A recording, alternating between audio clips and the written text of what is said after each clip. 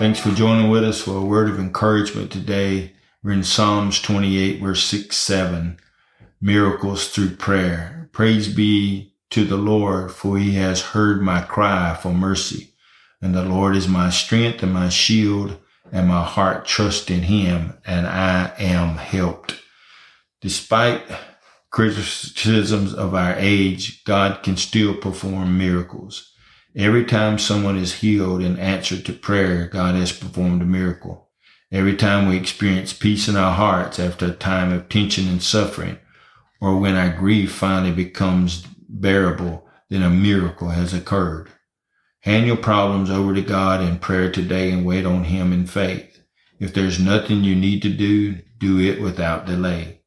Do not let despair overwhelm you. In the right time and the right way, God will answer your prayers and you will be astonished by his results. I pray that God will begin to show us and let us see the miracles of God manifested already in our lives. In Jesus' name we pray. Amen. This podcast was produced by Turning Point Ministries. Our mission is to saturate the world with the life-giving power of Jesus Christ. We need your help to do this. You can support us by going to tpworship.com and click on the Giving tab. Follow us on Facebook and Twitter. Apostle Locklear is also streaming on Life Now TV. It is time to live your best life now.